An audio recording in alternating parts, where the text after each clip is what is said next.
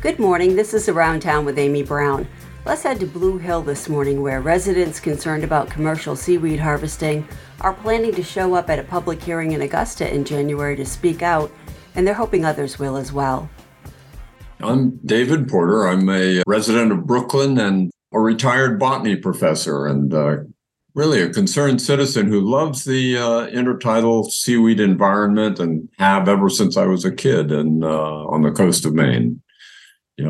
Last year, a group of Blue Hill area residents started a group called the Blue Hill Peninsula Rockweed Forum that advocates for the conservation of intertidal rockweed. It's called Ascophyllum nodosum.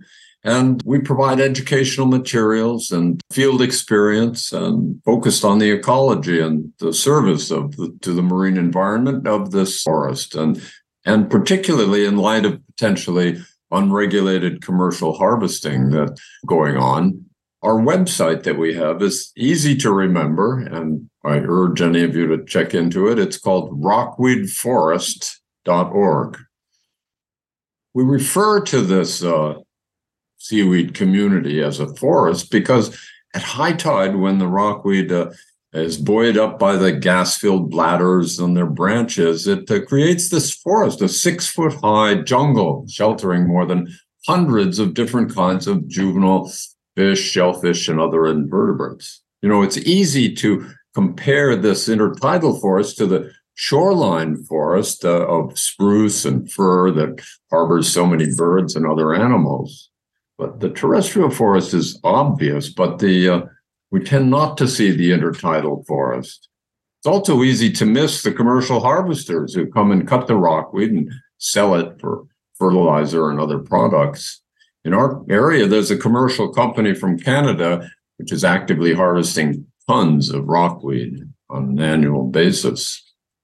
Well, the Rockweed Forum that we have features various educational material about the ecology of rockweed and its habitat, reproduction, its growth, its symbiotic associations, and its co-occurring seaweeds.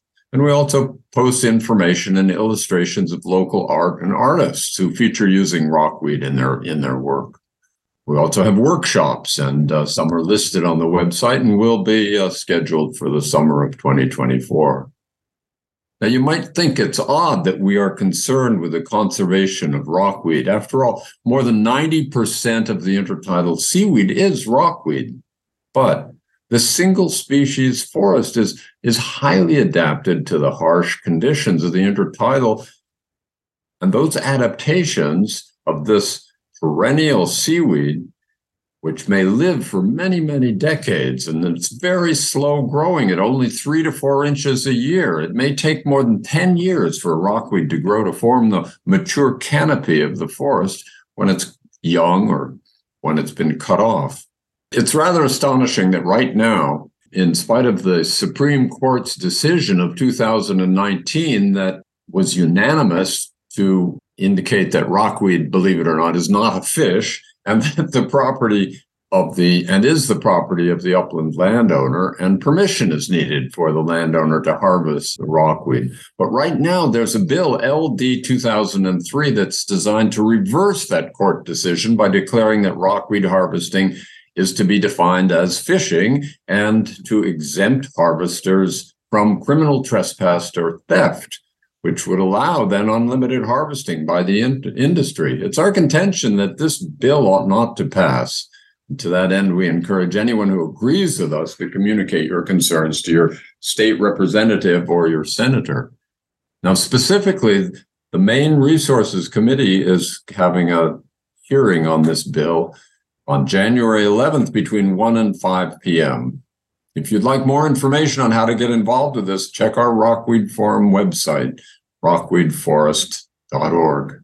We hope that the Blue Hill Peninsula Rockweed Forum can raise your awareness and appreciation of this iconic intertidal seaweed forest that's such a significant part of the Maine coastal scene.